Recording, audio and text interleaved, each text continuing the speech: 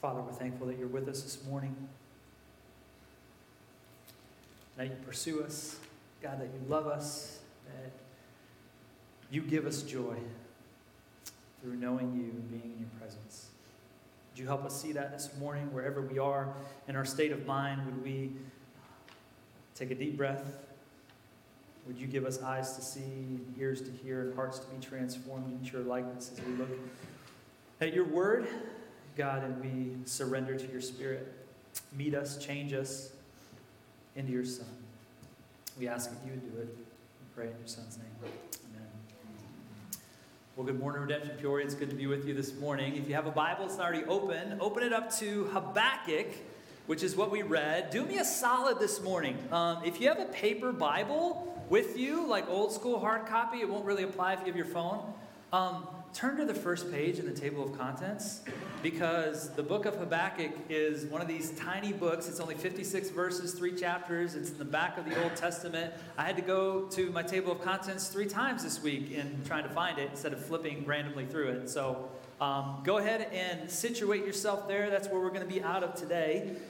We are wrapping up our Advent series this morning, and as you're flipping your Bibles open, let me just give you a preview of where we're going to be going next year in 2023 on Sundays together in the Bible as we come into this space and we rehearse the story of God through the scriptures and a bunch of other elements. Where we're going to be going as far as preaching, January 1st, we'll have a standalone service where Jim Ellis will, again, help us every year as he does, as he's the wisdom in the room, to talk to us about how do we fix our eyes on Christ? What does it look like for this coming year for us to be fixed on Jesus and not get easily entangled by the things that pull at us time and time again? And then after that, we'll have 4 weeks in Luke chapter 12, looking at Jesus and this idea of what does it mean to be rich towards God? So we'll take 4 weeks there. After that, we'll take 9 weeks, and we will open up to Isaiah chapter 40 all the way through chapter 55. It's really one major thought, chapters 40 through 55, and so we'll spend 9 weeks doing that. It's going to be really good. That'll lead us to Easter, where we'll celebrate the resurrection together. We do baptisms here historically at Redemption Peoria, and so man, it's just a sweet time to get together and watch people get baptized and share their stories. And so if you're yet to be baptized, we would love to have a conversation with you. If you're a part of our community and want to make that decision, come find us at the Connect desk. After we have Easter, we'll do our topical series. We do about one of those a year. And so we'll spend 7 weeks in a series called Beautiful Union. And in that series, we're really going to be looking at what does the Bible have to say about our sexuality? Right? There's a lot of confusing narratives out there right now about what that means. And so we want to take a hard, close look at what Jesus says, what the Bible says about that issue, and how do we walk in obedience and faith. The church has historically not done a great job in this conversation, whether it's been kind of wrapped in shame or wrapped in silence. And so we want to have honest conversations to say, what does it mean to live out faithfully, to walk with Jesus in this category? So we'll take 7 weeks doing that. After that, we'll spend 13 weeks in 1 John, which, if you know 1 John, it's only 5 chapters, so we'll really slow down our pace at that point, kind of go verse by verse through that.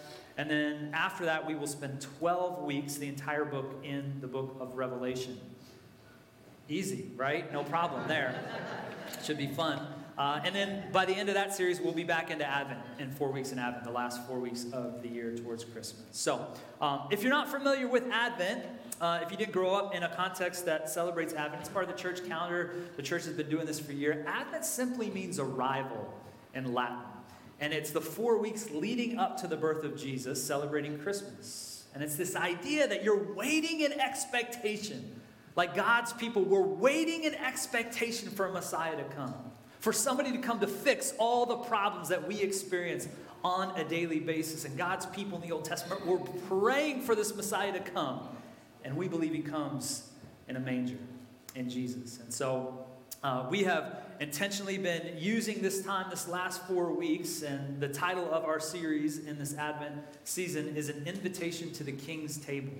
We just finished a series, if you were with us for the last 20 weeks, walking through a man named Saul, a man named David, and a man named Solomon in a series we did called We Want a King, looking at the kings of the Old Testament and going like, man, we all mess up in pretty big ways, and we need Jesus to be our king. And because of that, we said we want to continue that theme of the King inviting us to his table in Jesus. And so really, some of the heartbeat and the reason we decided we wanted to talk about an invitation to the King's table is we take communion every week here at Redemption Peoria. And if you've been around us for a while, we talk about how we rehearse the story of God as we come in here and realign ourselves with what's true in the gospel as we go back out into the world. And there's other messages that will tell us opposite of that. And we say, man, what does communion actually mean for us? We talk about in this story, it should be the climax of our service, that as we come to the table together to remember Jesus' sacrifice on the cross and what he's done for us and how it changes us. But if we're honest, as leaders and elders, we're going like, communion just kind of feels like a tack on at the end. And we go, we want to make an adjustment to that. As we believe this should form and shape us and how we understand our relationship with Jesus. And so we physically move. The elements used to be off to the side and people will come and serve them. We physically move the table right here, even as a visual focal point. So when you walk in, you realize, okay, something's going to happen here. And we believe that's true. And even in the midst of this idea of being invited to the King's table and how it shapes and forms us, we looked at these 4 different categories that Advent historically has been run through. We looked at the idea of hope and the idea of peace. Last week, love, and then today, joy. And how does what you do in this moment, when you come forward on Sunday, how do you get hope at the table?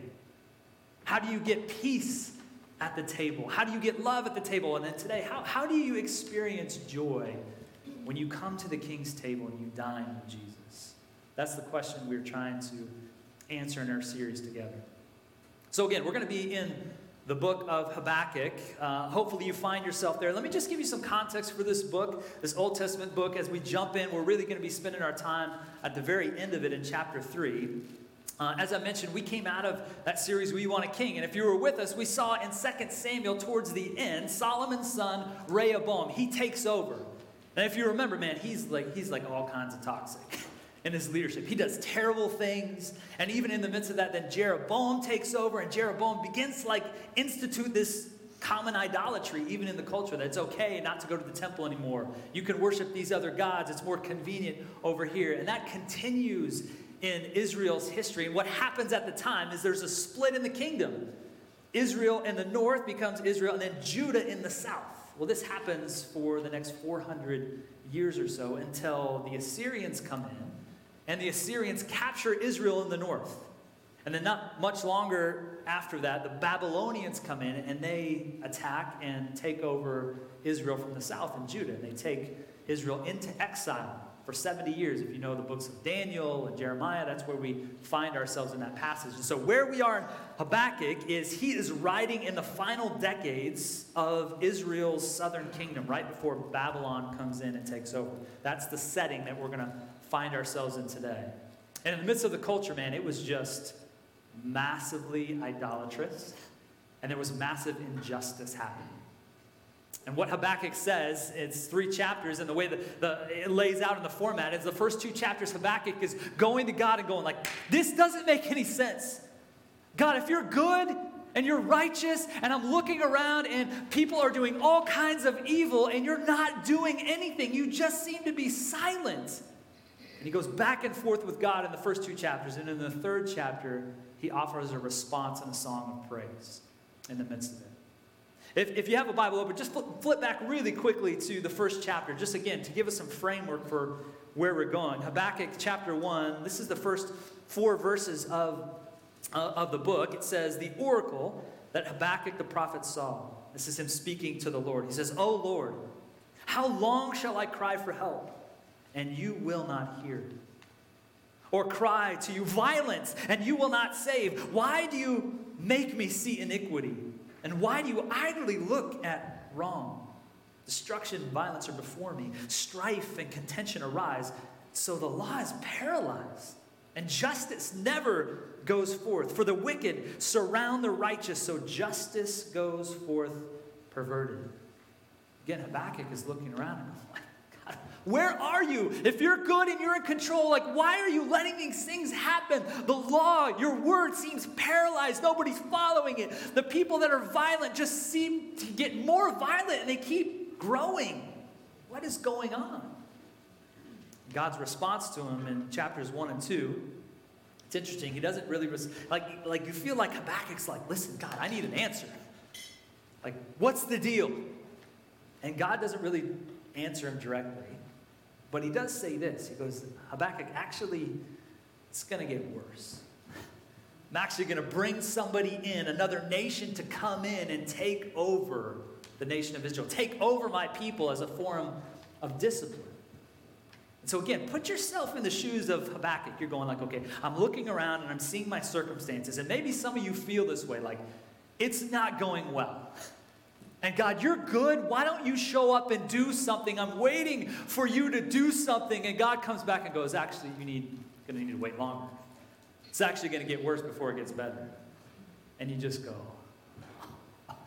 what? That's how he's feeling in this moment. And the question is, like, if things are going to get worse for God's people, how do they experience joy in the midst of their circumstances? Can they even experience joy in the midst of their circumstances? That's the question we're going to go after this morning. And to do that, we just really need to find, like, if we're talking about the word joy, what do we mean by that? Like, the idea of joy has been defined as an intense, momentary experience of positive emotion. One that makes us smile and laugh and jump. That's what joy is. If psychologists say that happiness is kind of our feelings measured over time, but joy is about how we're feeling right now in the moment. And as humans, man, we're all hunting for joy. Aren't we? Like, we've experienced that at some minimal level in our lives. At some point, we've experienced joy. And we go, how do I get more of that? I want more of that feeling. And so we're all on a hunt to try and find joy. And so we ask ourselves, like, where are we going to find it? Where does joy actually come from? I want to suggest 3 ways that the world would define how we get our joy. There's a researcher named Ingrid Lee, and she has a TED Talk that's fairly popular, and it's called Where Joy Hides and How to Find It. Right? And her assessment in this idea of where do you actually get joy? We know we can, when we find it, we know it's there, but how do we actually get it? How do we go after it? And she does all this anecdotal research with people where she's asking, man, when do you feel joy last? What does it look like? And her kind of assessment is, she says, man, it's tied to physical things. Right? Tactile things that we can touch and see and smell. And so in her research, she says, man, anytime I put these things, these objects in front of people, they go, yeah, that's where I get joy. Some of the things that she found that were across all types of people were bubbles and googly eyes and ice cream cones with sprinkles and confetti. She goes, okay, so like, if that's true, she says there's colors and they're the shapes of joy. Like, she would say that joy begins with the senses, she says in her TED Talk. And she uses this phrase, aesthetics of joy. And so her hypothesis is going like, oh, we need to create spaces of joy. We need to bring in color. We need to bring in shapes. We need to not think it's childish, but realize that's actually where we can find joy. That's her assessment of where you go after it. If you were on Netflix at all in maybe the last couple of years, there was a show called Tidying Up with Marie Kondo. And she's this lady that comes in and helps you kind of organize your closet and your garage. And I'm all for that because we have so much junk, it's ridiculous, right? Like all of us, me included. And one of her methods, this is what she would do. She would come into your space and she would say, here's what you need to do. You need to pick up this object. And you hold it in your hands. I'm not going to do that with the Bible. You hold it in your hands, and you ask this question. What's the question, people? See, you guys know, right? Does this spark joy is the question. Okay? So my wife's telling me about this show. She likes to have things organized. I appreciate it. And so like now I'm all right, I'm going in my closet, and I grab my bow tie. Does it spark joy? I don't know. What am I supposed to feel something? How does this actually work, right? And she has these 5 questions that she runs through to kind of give you some framework. And here's the question. She goes, do I like this? Does it benefit me? Does it make me better? Do I emotionally value this object that's in my hands? And then this last one, is this item, if this item was destroyed, would I be relieved or would I be sad? Based on those questions, you either hang on to that object because it does spark joy in your life, or you get rid of it. Right? And another popular voice in our culture, Brene Brown, who, she has some great things to say that I really line up with, and there's some other things that I'm like, no. Brene Brown says in this conversation of joy, she says that joy is the scariest emotion. That's kind of an interesting concept. And then she has this conversation I watched this week. She says, man, joy is the scariest concept. And here's why. And she uses this example. She goes, when I'm talking to a whole bunch of people, and I ask this question, I say, have you ever stood over your child when they were sleeping? And you look at them and you go, I never knew I could feel this way about somebody. I never knew I could feel a depth of love over somebody like this before. And then she says, as soon as you say that, this thought comes rushing into your mind that says, this is the worst thing that's going to happen to this person. Has that ever happened? And when she says that, she goes, everybody goes like, yep, that's happened to me. I know what that means. And so she says, what we do is we circumvent joy. That's why it's the scariest emotion, because it leads to our vulnerability, and we go, you know what? I can't even imagine that worst thing happening to the person I love, to my child, and so because of that, I'm just going to kind of push it down. And I'm going to get in front of if anything terrible would happen, and so we shut ourselves off to joy, she would say, because it's the scariest emotion. And in her research, she would say the antidote to that problem, instead of pushing joy down, what we do is we practice gratitude. Like in all of her research, she says that practicing gratitude and experiencing joy are connected. Now, man, I think it's great to bring in beautiful aesthetics. Color, sprinkles, I think that's great. Right? I can appreciate the need to throw things away that we don't need in our house. I can appreciate that. I can appreciate having gratitude in your heart. There's something biblical about having gratitude and speaking gratitude. Those are good things. But if that's where we find joy, like it's an incomplete way to go after it. As Christians, as followers of Jesus, like what does the Bible tell us about this emotion that's true in us for all of mankind? Where do we really go after joy? I want to suggest 3 things for us this morning. If you're taking notes, you can write these 3 things down as we walk through these 4 verses in Habakkuk. Number 1 is that joy does not mean the absence of suffering. Joy doesn't mean the absence of suffering. Number 2, joy is not about what you have, but about who you're with. Joy is not about what you have, it's about who you're with. And then the third one is that joy is a rhythm rehearsed by God's people. It's a rhythm rehearsed by God's people. Let's see in the text how this shows up. Habakkuk chapter 3, starting in verse 16. Verse 16.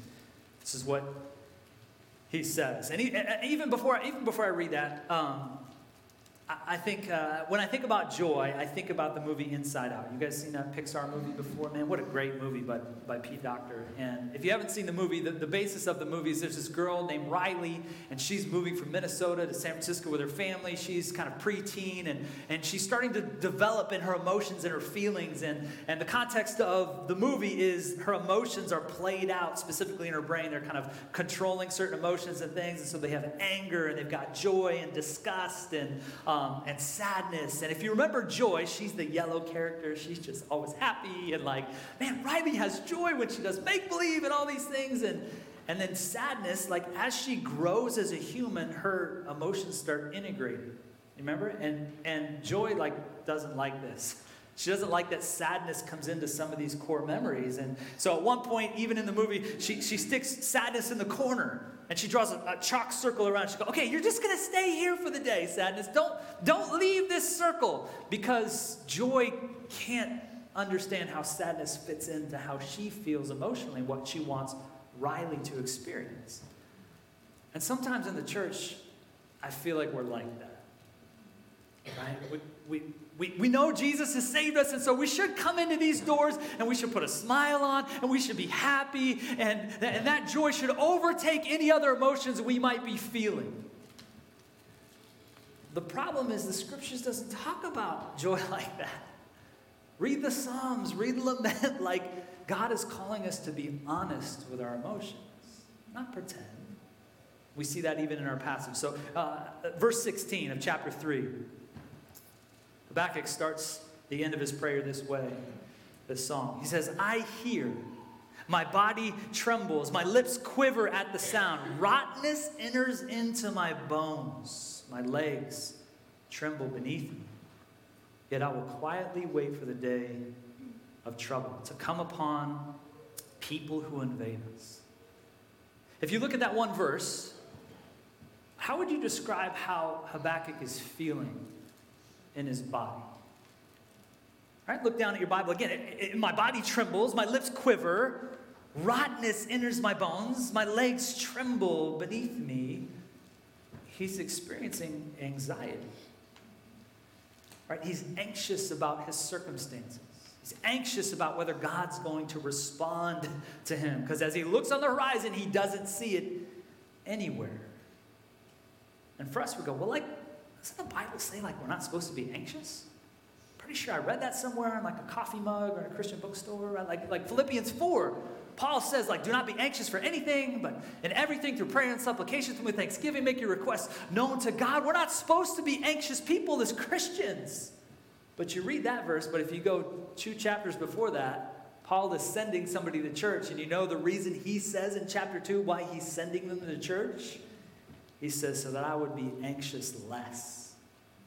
So he's anxious. In 2 Corinthians, he writes this letter to the church, and he describes himself as in great distress and anguish of heart. Or you look at Jesus, and in Matthew chapter 5, the Sermon on the Mount, he's like, don't worry. Don't worry. But then you look at the Garden of Gethsemane when he's about to step into the worst suffering known to man. Jesus is described as, again, greatly distressed and troubled. And he says to his disciples, my soul is sorrowful, even to death.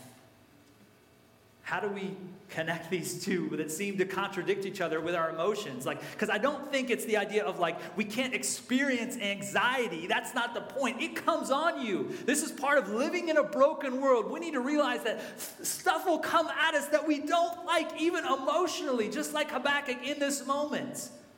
But it's not about staying anxious.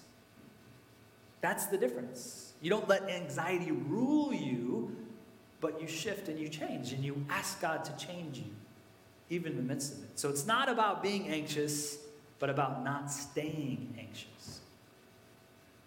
And again, Habakkuk is honest with his feelings. Man, I just love this. He doesn't pretend. He's basically having a panic attack. He can feel it in his body.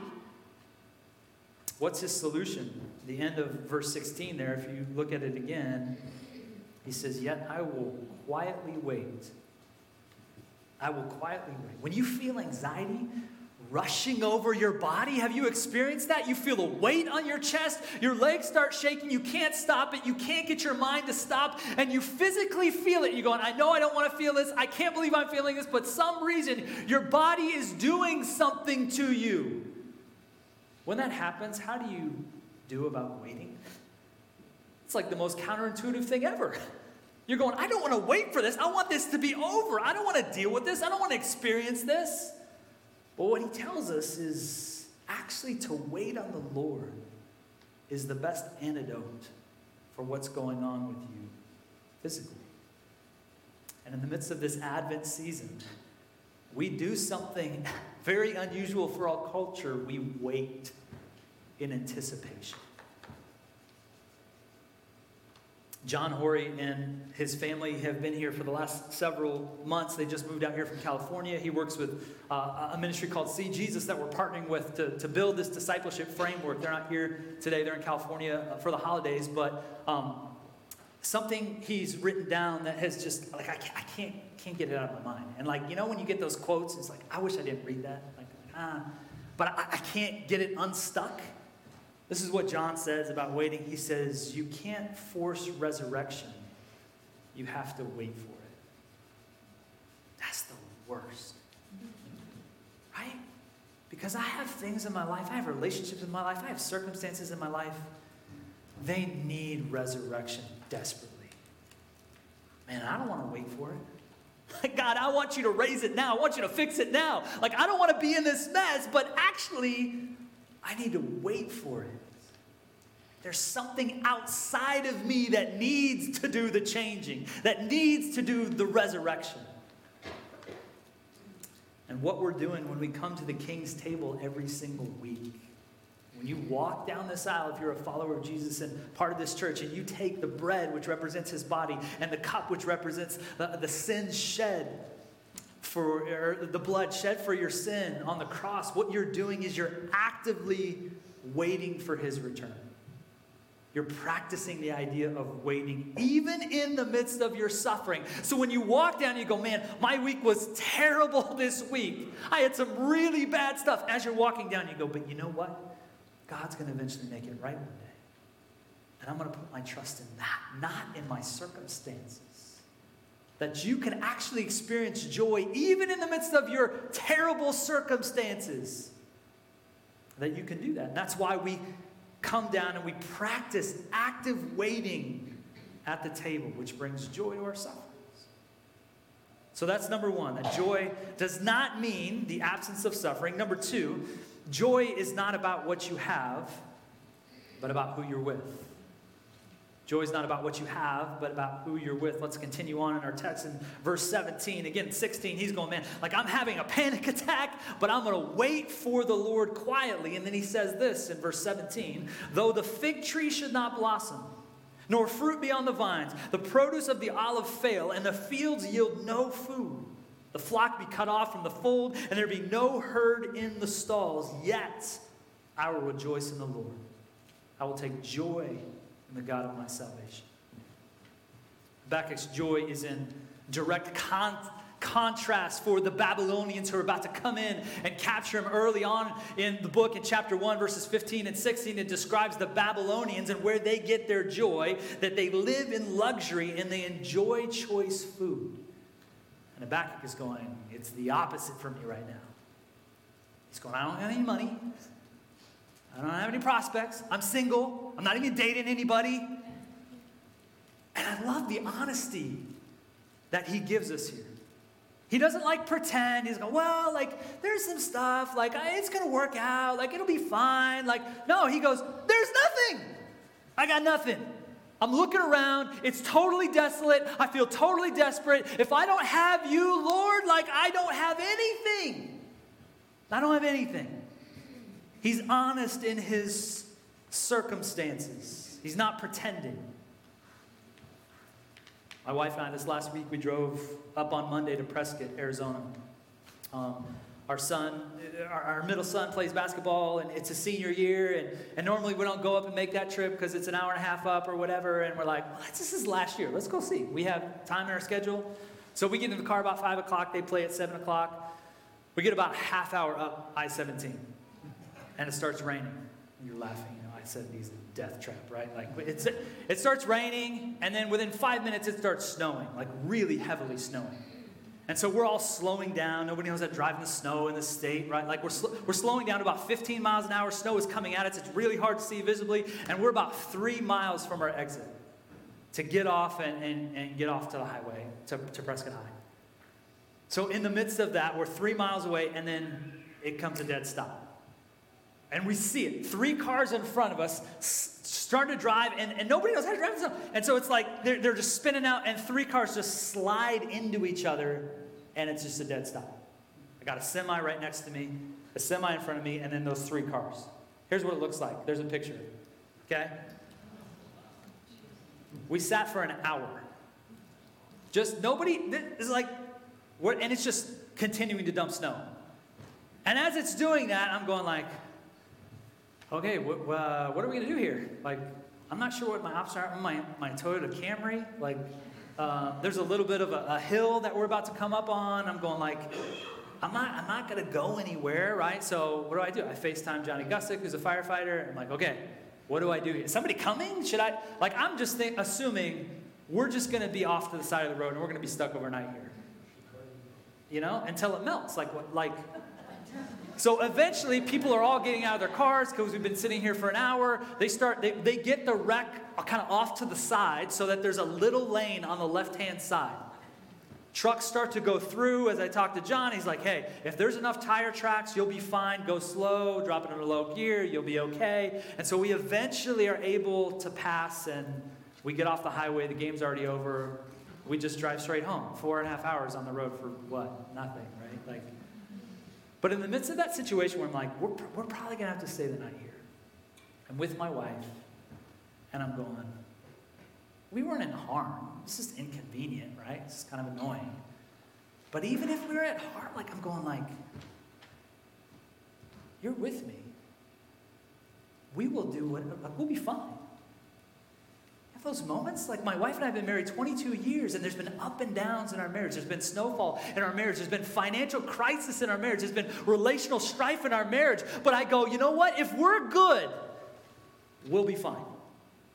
We can let all these other things happen, but if you and I are good, we're going to make it together. We'll be okay. And we've walked through hard things in our life and our marriage because we're at the side of each other going, we're going to be okay. We're going to make this through. As long as we have each other, we can do anything. Do you feel like that about your relationship with Christ? That's what Habakkuk is saying. Even if the Lord took my kids, my wife, even if he took my wife, I would still go, no, we're going to be okay.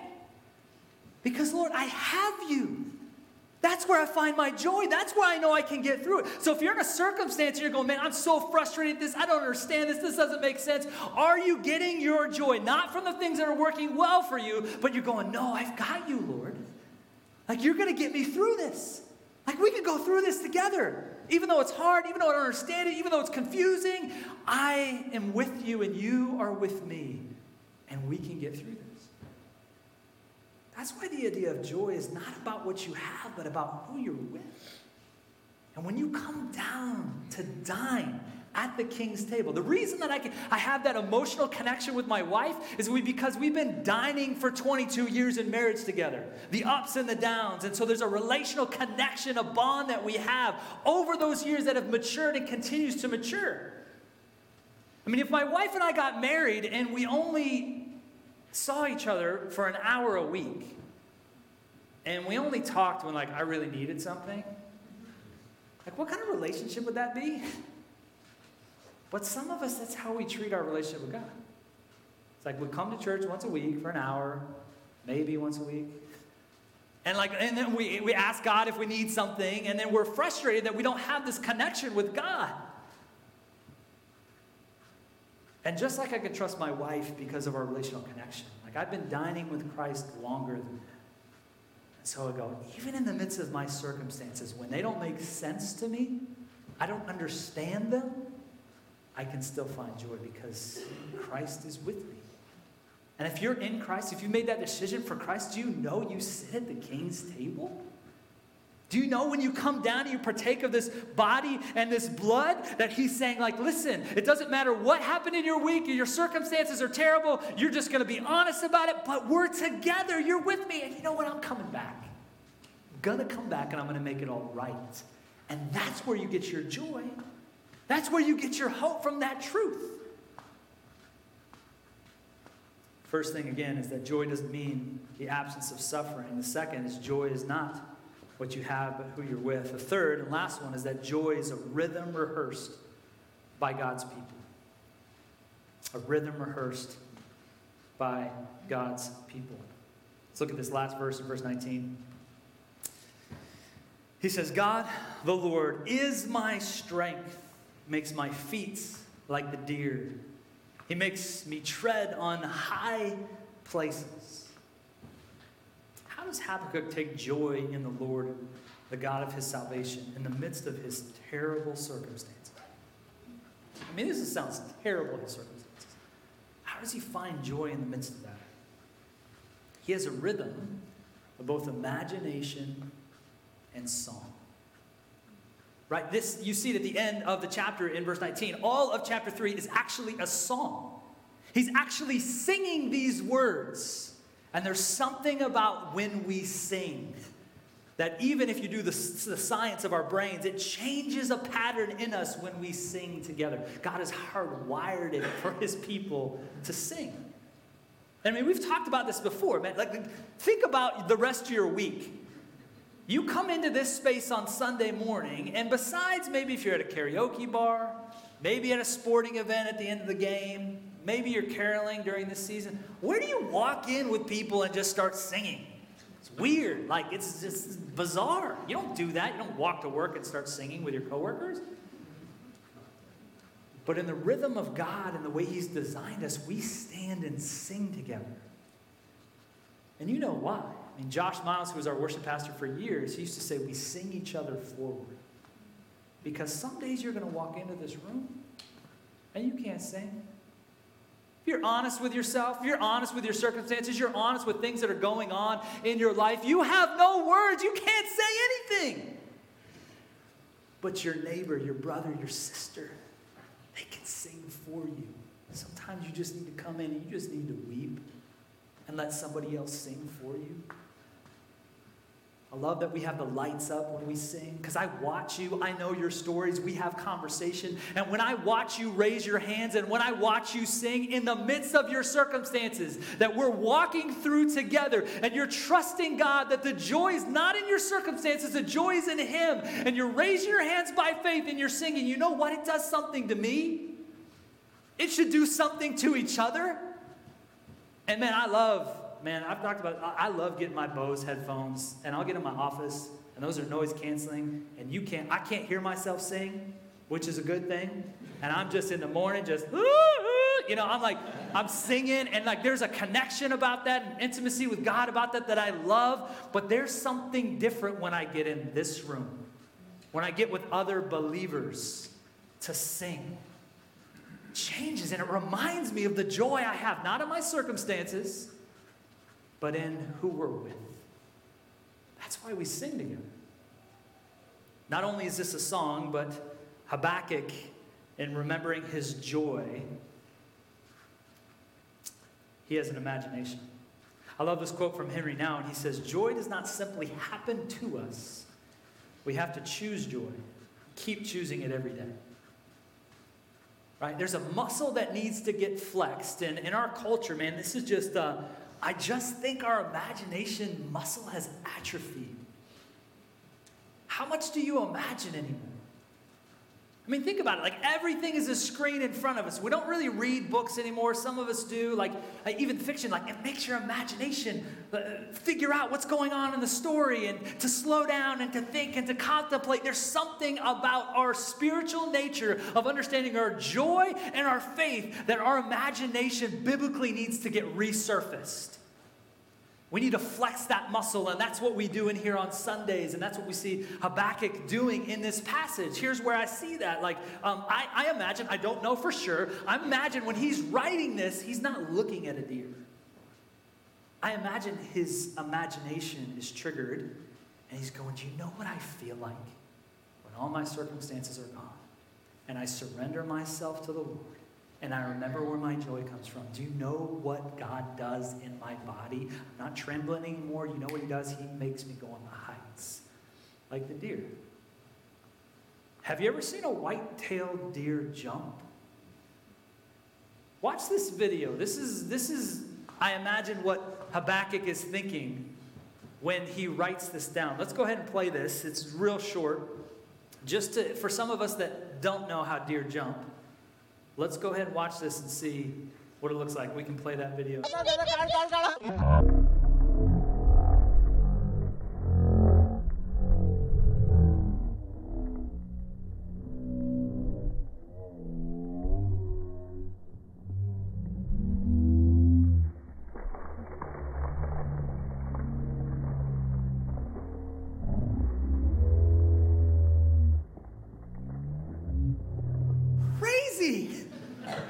That's crazy hops, right? Like, that's insane.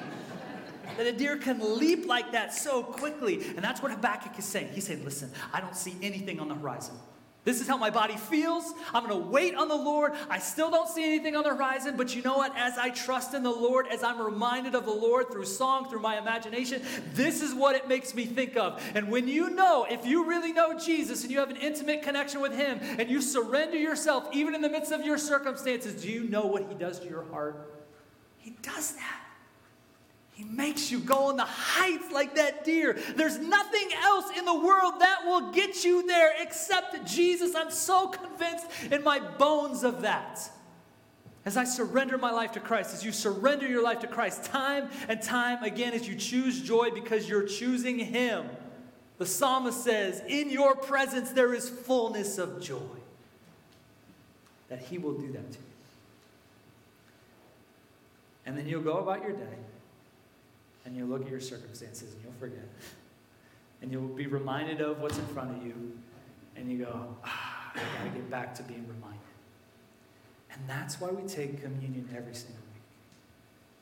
To be reminded that when you walk down to receive the bread and the cup, that you would have your imagination going.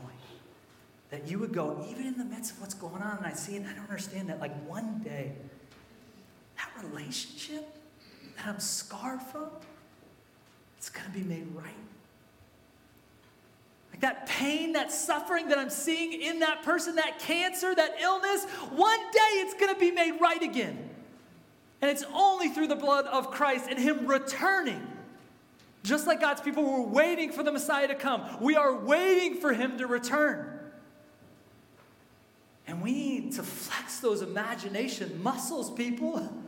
That's why we get together and do this on Sunday. We don't do it just to make ourselves feel good or check a box that I went to church. No, we need to realign ourselves with where we find our joy. And that's why we take the bread, and that's why we take the cup. And so we're going to do that this morning, as we do every single week. We're going to respond in singing. We're going to respond in coming down if you're a follower of Jesus, and taking a piece of bread, which represents his body given to you. And you're going to dip it in the juice, which represents his blood shed for your sins. And be made whole again. We often offer a response when we're up here, whether it's the person preaching or somebody else, just instructions, which I think is helpful and kind for the people that aren't normally here and their guests, and to say, okay, this is kind of how we move functionally during our response time. We're going to sing, and we're going to give, and we're going to pray together, and then we're going to receive the table together. And we move row by row. We head this way. One of your brothers or sisters will hand you a piece of bread. You just hold it, your hands open in a posture of receiving. There's something intentional about the formation of that. And you dip it in the juice. And so we're going to continue to instruct people as we do. But if you've been noticing since the last 3 weeks, and this will be the fourth week, we're not only trying to give you response instructions, we're trying to give you a response invitation. And somebody from the worship team has been reading an invitation every week about Jesus, inviting you to the table. The reason we're doing that is to engage your imagination. Instead of you just walking down and like, well, this is just what we do. We take communion and I kind of feel bad about it or guilty. I'm not even really thinking about it. I just know I need to take it. We're trying to create space for you just to slow down and remember the goodness of the God that pursues you. And he's inviting you to the table this morning, even in the midst of your circumstance. And that's where you find your joy. Man, we need this every week. Right? We need the word, we need preaching, we need singing, but man, we need the table to remind us of our relationship with Christ. And so just like we sing the doxology at the every end of every Sunday, and I watch you when we sing the doxology, it does not seem old. When I watch you, it does not seem rote, it does not seem routine, but there's something about the doxology that connects with your heart in formation. We've been singing it for the last 6 years together at the end of every single service. And when I think about formation over time, and I think about that doxology, when we first started singing it, I think about my kids. I think about my boys. I think about if we ever went to war, and my sons were in some type of situation, in some type of foxhole, with their lives in danger, I think that's what they would sing.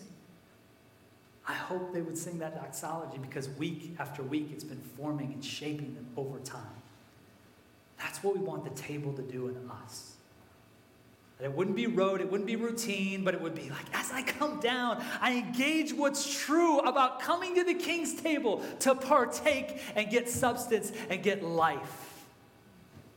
And so we want to do that every week.